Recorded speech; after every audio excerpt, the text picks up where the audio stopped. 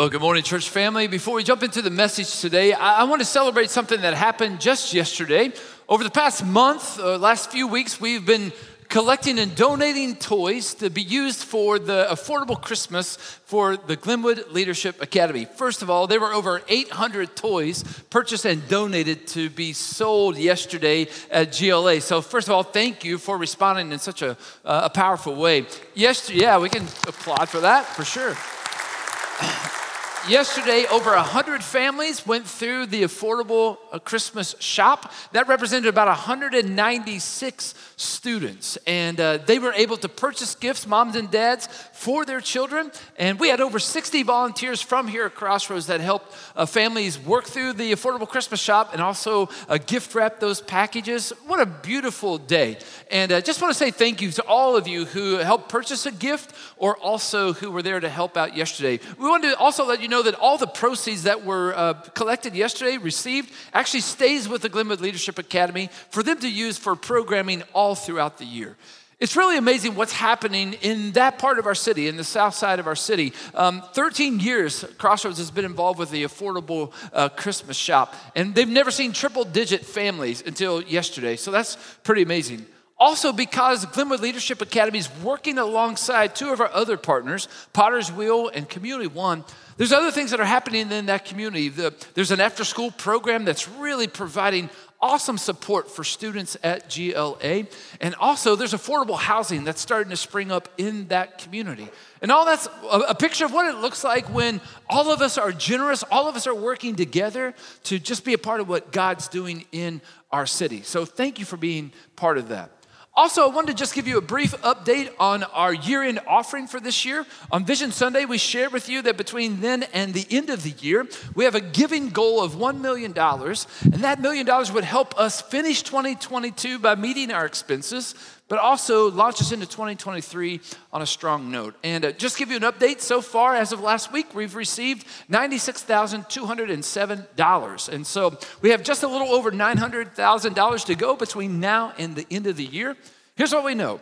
God is faithful. He has provided for this congregation for the past 55 years, and we trust that He will continue to provide exactly what we need, and we ask Him to help us be good stewards of all that He provides for us. And we also are just asking you to prayerfully consider how you might participate in this year's year-end offering. Have you ever got a Christmas gift that you really didn't want?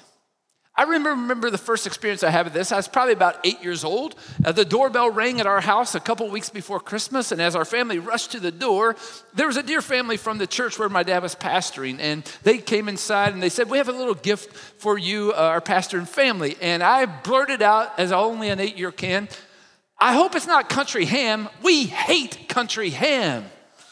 You can see where this is going, right? I mean, my parents graciously opened the package, and there was a beautiful country ham. We exchanged feet that night as I was eating a slice of it, at the dinner table. I told you last week that my wife and I got married at Christmas a week before. And so that means this Saturday on the 17th, we'll celebrate 28 years of married life. And thank you, that's exciting. It's a testimony to God's grace and her patience, right? And so because we got married a week before Christmas, we went on a honeymoon. And then when we came back from our honeymoon, the day before Christmas Eve, we had all these presents around our Christmas tree. They were our wedding gifts. And so we worked through them and opened them. It was all awesome. And we came across this one present that was the beautiful gold wall decoration. And I'll be honest, it didn't really match the decor thing we were going for, right? Or at least that's what my wife said. And so because we were meeting with my side of the family for Christmas the next day, we decided we would wrap that back up, and we put a sticker on it that said, "To Rebecca and Todd," which is my sister and her husband. And so we waited with anticipation for them to crack open that present the next day and then watch them struggle with all the pleasantries they could come up with to describe that beautiful gold wall decoration, right? Oh, it was a hoot. And we finally let them off the hook, and we gave them a different gift. Fast forward the next year. We were all gathered as a family, and there was a package that said, "To Mark and Karen," which is my brother and his wife. And when they opened up the package, guess what was in there? Those beautiful wall decorations that were gold, right? And I think that thing made a lap around our family 2 or 3 times before somebody just threw it in the trash, right? Just a couple years ago, a friend of mine said a helpful phrase that I wish I would have had in both of those situations. He said this: you don't look a gift horse in the mouth. Now, you know I'm from Kentucky. I should maybe be familiar with this phrase, but I really wasn't. And so he explained to me what it meant. A horse, the age of a horse, is told by its teeth. And so it's not mannerly to be staring out the mouth of a horse when someone is giving it to you as a gift, right? Even if you didn't want the thing to begin with, right? This Christmas season, we've been revisiting the arrival of Jesus to our planet. And I hope as we have, that you've been able to see that God is still at work. God is still speaking to us in many ways, through dreams, through visions, through his word, through circumstances, through creation, through others. He might even send an angel your way if necessary, or cause a donkey to speak like we looked at last week, right? God is also still directing us. He wants to reveal himself as well as his will and plan for our lives. He wants to reveal those things to us. And we must recognize how he's getting our attention. We must surrender to his plans, and we must praise him for all that he has done, all that he is doing, and all that he will do in and through us. We've looked at some of the people, some of the circumstances, even some of the objects of that first Christmas. We've looked at an angel. We've also looked at a star. And today we're going to look at a stable. Now, from the start, I want to just recognize that you will not find a stable recorded in Scripture, like a barn-like structure that you might see on Christmas cards, or you might find in a movie, or you might find out in the atrium here at Crossroads that you can take your picture next to even this morning. Let's read Luke's account of the birth of Jesus and maybe see why a barn would be such a fixture in most of the Christmas scenes. This is Luke's account of Jesus' birth, and beginning in verse 1 of chapter 2, follow along in the Bible that you have, or you can also follow along on the screens. Luke writes this: in those days, Caesar Augustus issued a decree that a census should be taken of the entire Roman world. This was the first census that took place while Quirinius was governor of Syria. And everyone went to their own town to register. So Joseph also went up from the town of Nazareth in Galilee to Judea, to Bethlehem, the town of David, because he belonged to the house and line of David. He went there to register with Mary, who was pledged to be married to him and was expecting a child. While they were there, the time came for a baby to be born, and she gave birth to her firstborn, a son. She wrapped him in cloths and placed him in a manger because there was no guest room available for them. All throughout Luke's account of the life and ministry of Jesus, he makes many references to historical figures. Most of these are Roman political leaders. He's doing that to provide some chronological reference points for us to hold on to, for us to follow.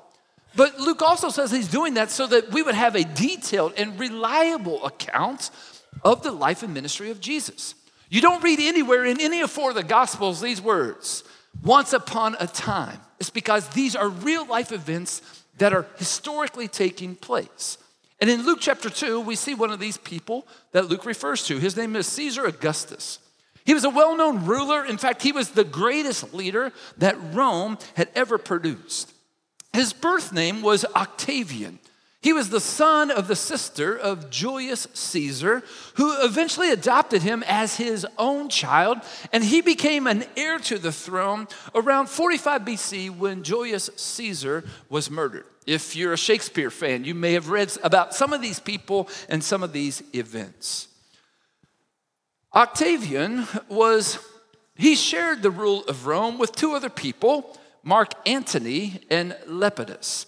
And the period of Rome in this moment was marked by bloody, brutal fighting as these three men kind of jockeyed for position to gain a larger share of the throne. In 31 BC, after Mark Antony and Octavian had kind of pushed Lepidus out of the picture, royal battle erupted between Mark Antony and Octavian.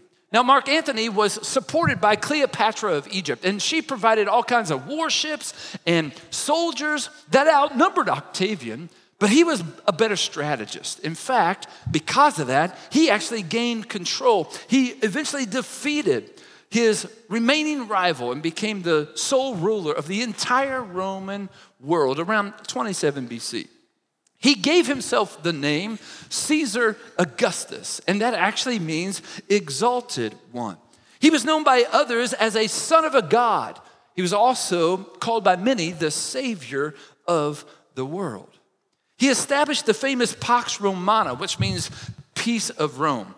He brought a golden age of Roman literature and architecture. Luke references the birth of Jesus in this period of Rome, documenting these historical events. He mentions Caesar Augustus issuing a decree that would cause all of the world to be taken a census. It was really important to take a head count now that he was in charge as the sole ruler. But even more important, it was important for taxation because he needed to recover some revenue to actually pay back all the debts he had from winning the war and also to establish his new rule. Luke mentions Caesar Augustus along with another political ruler whose name was Quirinius. He's well documented in history, but there is one point of debate. There's only one known census that Quirinius was involved with, and that actually happened in 7 AD, much later than Jesus was born. It was actually recorded in Acts chapter 5, commenting on that.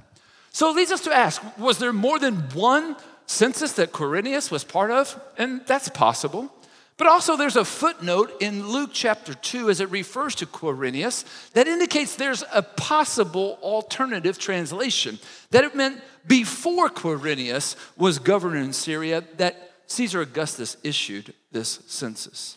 Because Rome was in charge of the entire world, at least the entire known world at the time, they had the power to issue such a decree. And because the Jewish people were under the rule of Caesar Augustus, Joseph, who was an Israelite, was bound to obey the order, and so he returned to his hometown to be counted and to pay taxes. I'm sure he was excited about both, right? He had to travel about 80 to 90 miles from where he was living, Nazareth, to his hometown, Bethlehem. He was from the lineage of David, who also was born in Bethlehem. Both of these historical realities are fulfillment of prophecy about Jesus who would be born there, about the baby that was in his fiance's belly. If you think that Joseph was really worked up about this trip to Bethlehem, how do you think Mary felt, who was traveling most likely about 9 months pregnant? You know, we're not sure how long Mary and Joseph actually were in Bethlehem. Some scholars think more than a few days, probably a few weeks, maybe even up to a month. All three of my children were born pretty uneventful.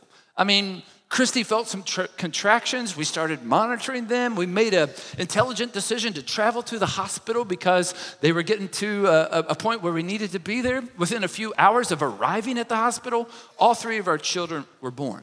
We're really blessed. We take that not for granted to just see how, it's pretty common our deliveries were for the most part. We don't have any indication that Mary, there was any significant trauma or anything that surrounded the delivery of Jesus.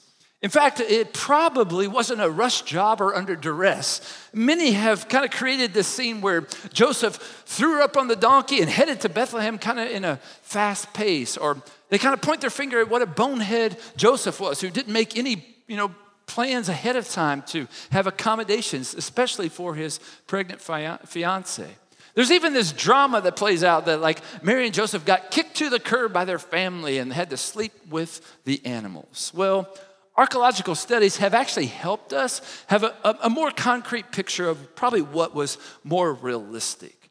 In those days, the first century, people lived in homes that were surrounded by a gate or a courtyard. And in those homes, the living quarters were up on the second floor. That's where the people resided. But on the first floor, it was very common that during the night, animals would be corralled and they would be housed inside of the home on the first floor. I actually have a chart of what this looks like. You can see kind of what this home may have looked like, where the family lived, downstairs being this stable where there were mangers and animals could be kept, and then a guest room available. In the ancient Middle East, this is kind of what homes look like. In fact, check out, this is even cooler. This is actually a picture of one of those homes from the first century, recovered in an archaeological dig. And you can see some stalls there. This is actually part of a house, not a separate barn or an outside structure. Because of the Roman order for everyone to return to their hometown, Bethlehem was a bustling place. It was crowded, maybe better said, it was overcrowded. The sure matter of the fact that there was no vacancy at the inn. I don't want you to picture some commercialized Motel 6, we'll keep the light on for you kind of thing. But actually, it was probably more just a guest room that was already full to capacity. And so Mary and Joseph found a place that was where the animals were normally kept. And there is where Jesus was born, and he was laid in a manger. Now, that doesn't seem like a great place for the Messiah, the Savior of the world, to make his entrance, does it, right? Wouldn't it have seemed that God could have provided a better place for his one and only Son to enter the world? It seems as God was very involved, even controlling of all the details of Jesus' birth to make sure they fulfilled the prophecies that were spoken hundreds of years before, like what town he would be born in, to whom he would be born. It seems like God was very intentional in the place that he would provide. God wanted to show us that Christ Jesus came into the world to bring salvation to all people, not just the rich and powerful, but also the poor, the downtrodden, even the forgotten. God's love extends to the whole human race.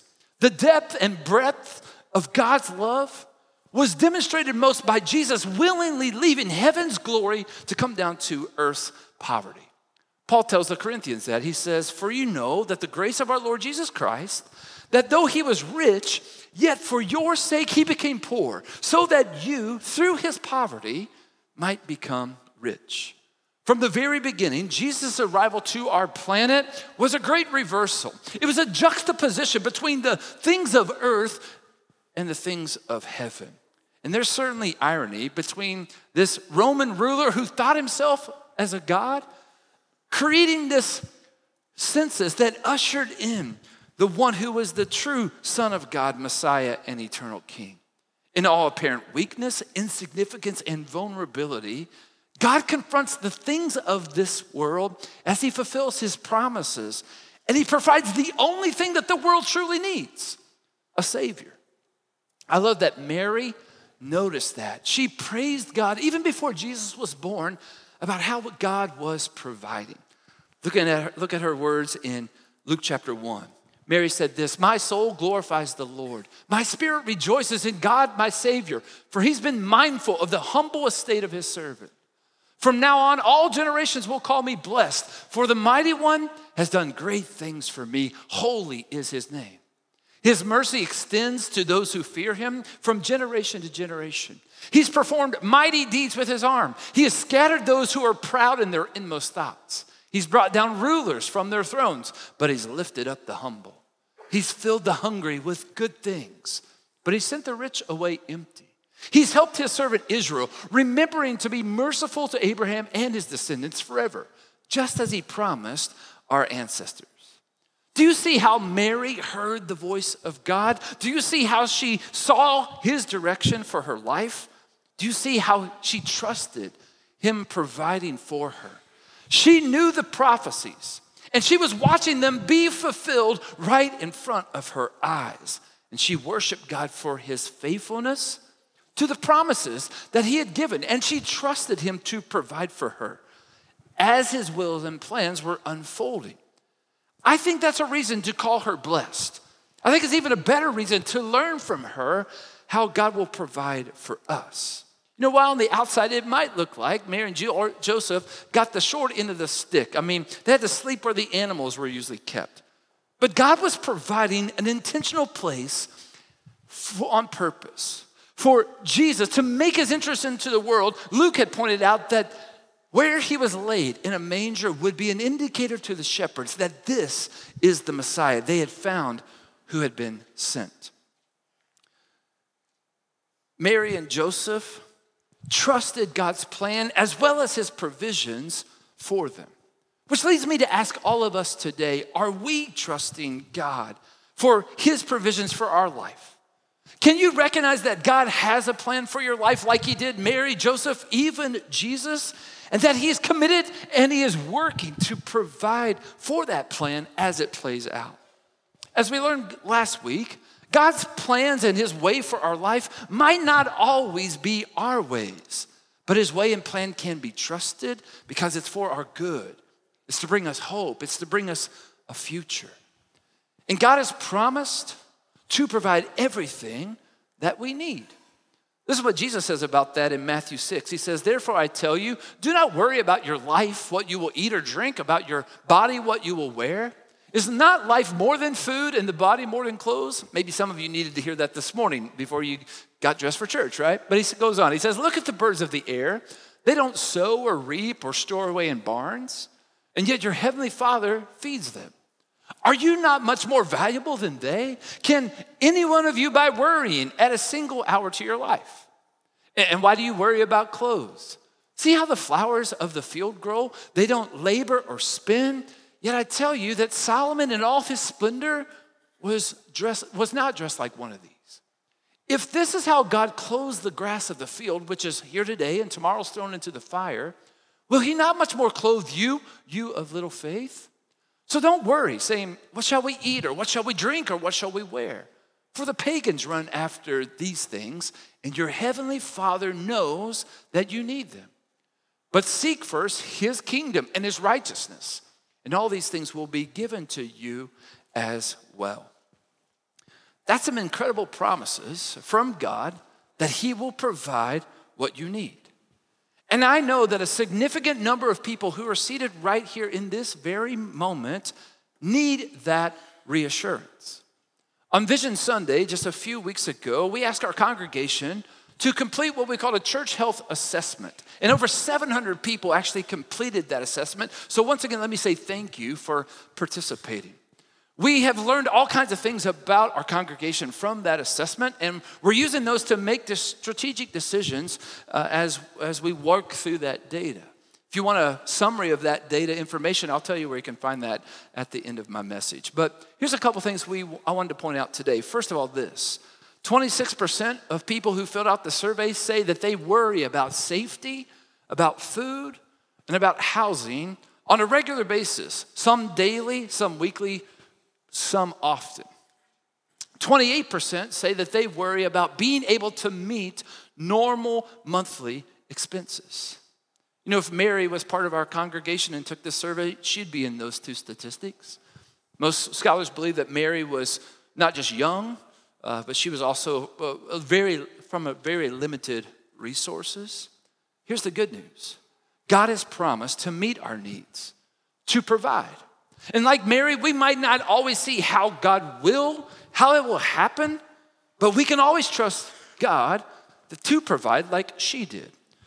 He might not always provide like we thought or in the ways that we thought he would, but we can also always trust God's heart. We can trust our Heavenly Father to do what is right and what is good for us. Jesus said that a little bit later in Matthew 7 when he said this, ask and it will be given to you. Seek and you will find. Knock and the door will be open to you. For everyone who asks receives. The one who seeks finds, and the one who knocks, the door will be open. Then he asked this question. It's a comparison. He says, which of you, if your son asks for bread, would give him a stone? Or if he asks for a fish, we'll give him a snake. The obvious answer there is nobody would do that, right? And so he says, if you then, though you are evil, know how to give good gifts to your children, how much more will your Father in heaven give good gifts to those who ask him? God is still providing for us, according to his will and his plan for us, for our good and for the good of his kingdom. We need to remember that God keeps in his mind eternity, not necessarily the things of this world.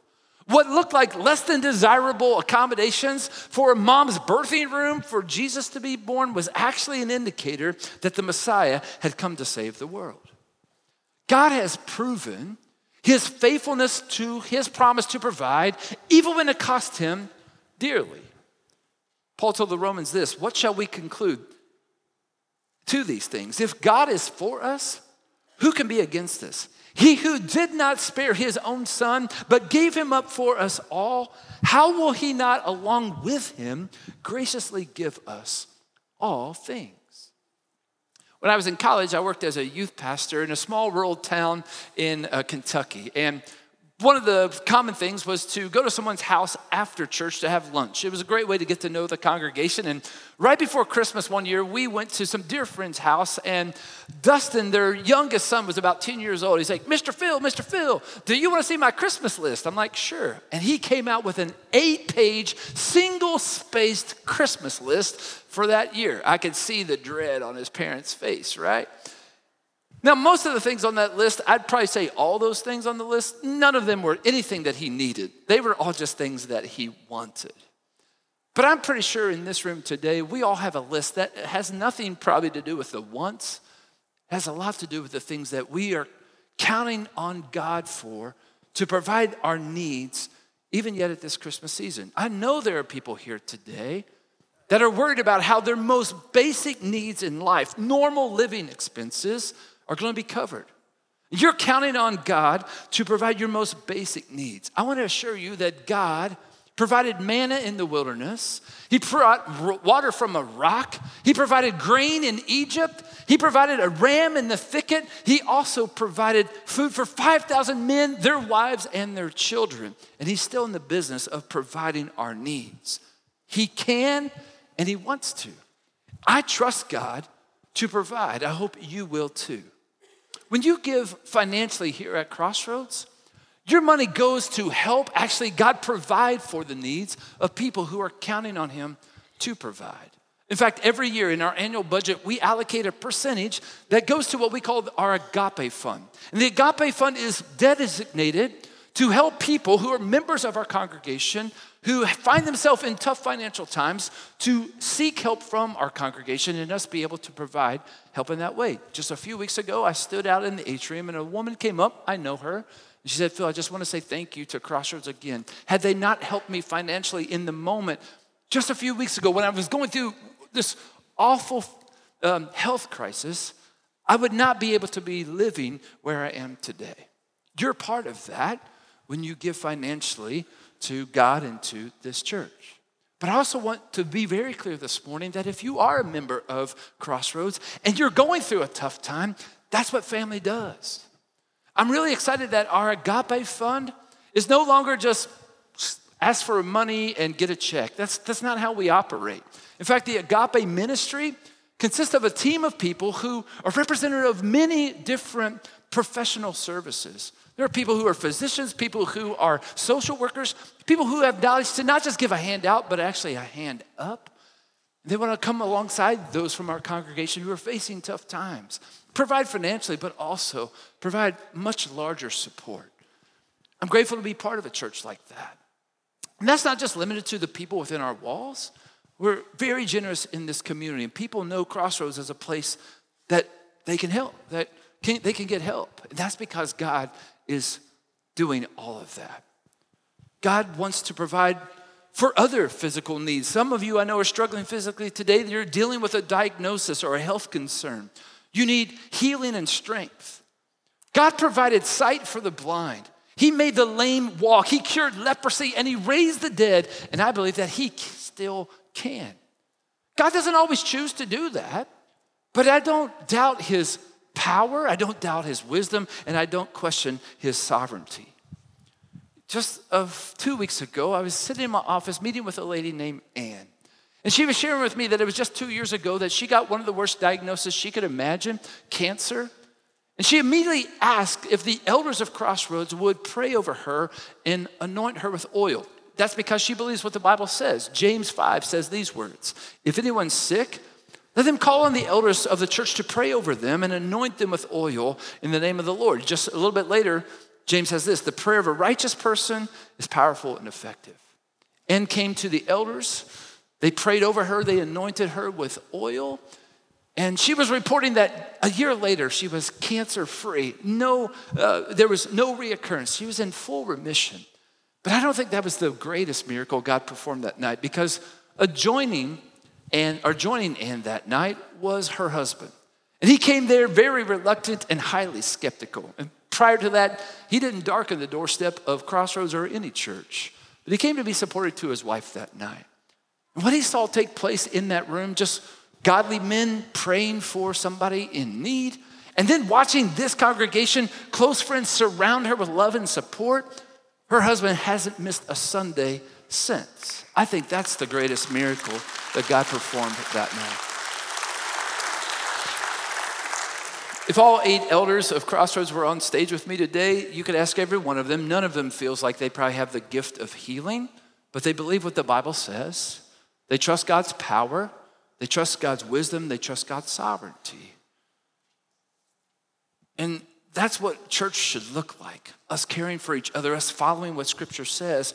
And a lot of times that's how God is providing. I know there are many of you here today that might be struggling with something other than physical needs. You're struggling with disappointment or discouragement or frustration, hurt, anger. Maybe you've lost a loved one this year. Maybe you're going through a divorce. There's some type of dysfunction in your family. Maybe people have mistreated you, even abandoned you. You're carrying a heavy burden and it's weighing you down. You're heavy-hearted because of what you're feeling emotionally.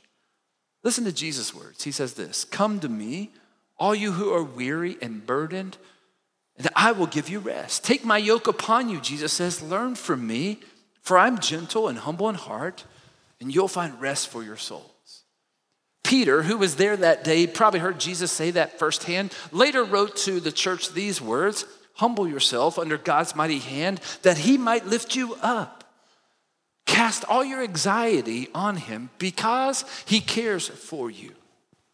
You know, this year, like never before, I've needed to trust God to provide for my emotional needs. After the loss of my dad back in February, and just watching my mom make this rapid decline due to being diagnosed with Alzheimer's disease. I visited her yesterday.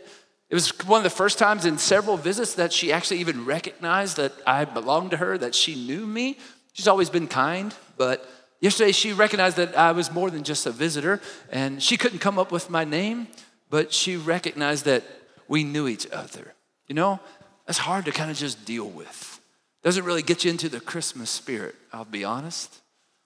But God has been faithful to me. I've watched him provide for those moments where I've not understood or liked it. He's always been gracious and gentle and reaffirming. I trust God to meet my emotional needs, and I hope that you will too. You know, sometimes things are just bigger than any one of us can handle on ourselves. I think that's why God invites us into doing life together in community. And I also believe that there are people who are called as well as trained to help us walk through the things that happen in life. A group of those people are right here at Crossroads in our counseling center. Those are people that I trust personally. One of those people I entrust a lot of my life to walk alongside with me as a friend, as a brother. He also is a very knowledgeable and trained individual. I'd highly recommend that if things have gotten heavy on your shoulder, trust God to provide, and also look around at those people who can walk alongside you, who can help you make sense of some of the things that happen in life. Finally, I know there are people here today who are feeling guilty. You're feeling hopeless, even without purpose, without the grace, the love, and the peace that God has provided through that baby that was born in Bethlehem as Messiah, as Savior, as Lord. Jesus, defining his appearance to this world, said these words, "God so loved the world that he gave his only son, that whoever would believe in him shall not perish, but have everlasting life." He goes on to say this, "God did not send his son into the world to condemn the world, but to save the world through him. Whoever believes in him is not condemned, but whoever does not believe in him stands condemned because they've already not believed in the name of God's one and only Son." That might be the clearest reason for Christmas ever stated. Jesus is a gift that God has provided for you. Don't ignore what God is saying. Don't miss the signs of what God is trying to show you, and certainly don't reject the gift that God is providing for you for salvation. You may have received lots of gifts that you hadn't asked for, but Jesus is a gift that you will not want to not open. I have found forgiveness and grace and peace and purpose in life in knowing Jesus as my Savior, and I hope that you will too. I love being part of a church that's resourceful. Two of the people who filled out the assessment just a few weeks ago indicated that they don't currently follow Jesus, but they'd like to know how.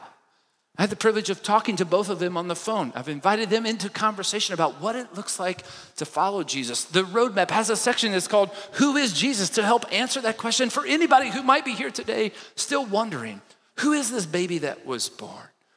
I also love that we come alongside parents to help them facilitate conversations with their children about what it looks like to come to salvation and be baptized, maybe just like the Bingman family even here this morning. Here's what I want you to know today is that God is still providing for us. He might provide differently than we expect. I think he's often drawing us closer in our relationship with him as well as in our dependence. And let me just be clear, he's already given us in Jesus more than anything we ever deserve. His ultimate concern is for our eternity. But God is Jehovah Jireh. He's our provider, and he is enough. He's forever enough. He's always enough. He's more than enough. So trust him to meet all of your needs. Let's pray together. God, I'm thankful that the arrival of Jesus was not something that Hallmark created. God, I'm grateful that real life, real historical moments happened that marked the arrival of this one you had promised for so long that would change the world. And God, we are part of that world that you came to change. You came to deal with the most significant need that we had, the need of a Savior. And you followed through all the way to the cross. Because you offered Jesus to us to meet our greatest need, we are confident that you are not just capable, but willing to meet every need that we have. And you're also wise enough to discern what we ask for that we want and what we actually need. And so we trust you to do what's best for us. We trust you to provide physically, emotionally, and certainly spiritually.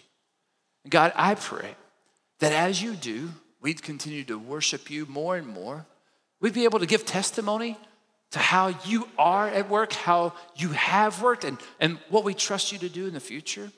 And God, you would draw the world to you, to know your heart and to know who you are. God, do that through us, we pray, through Christ. Amen.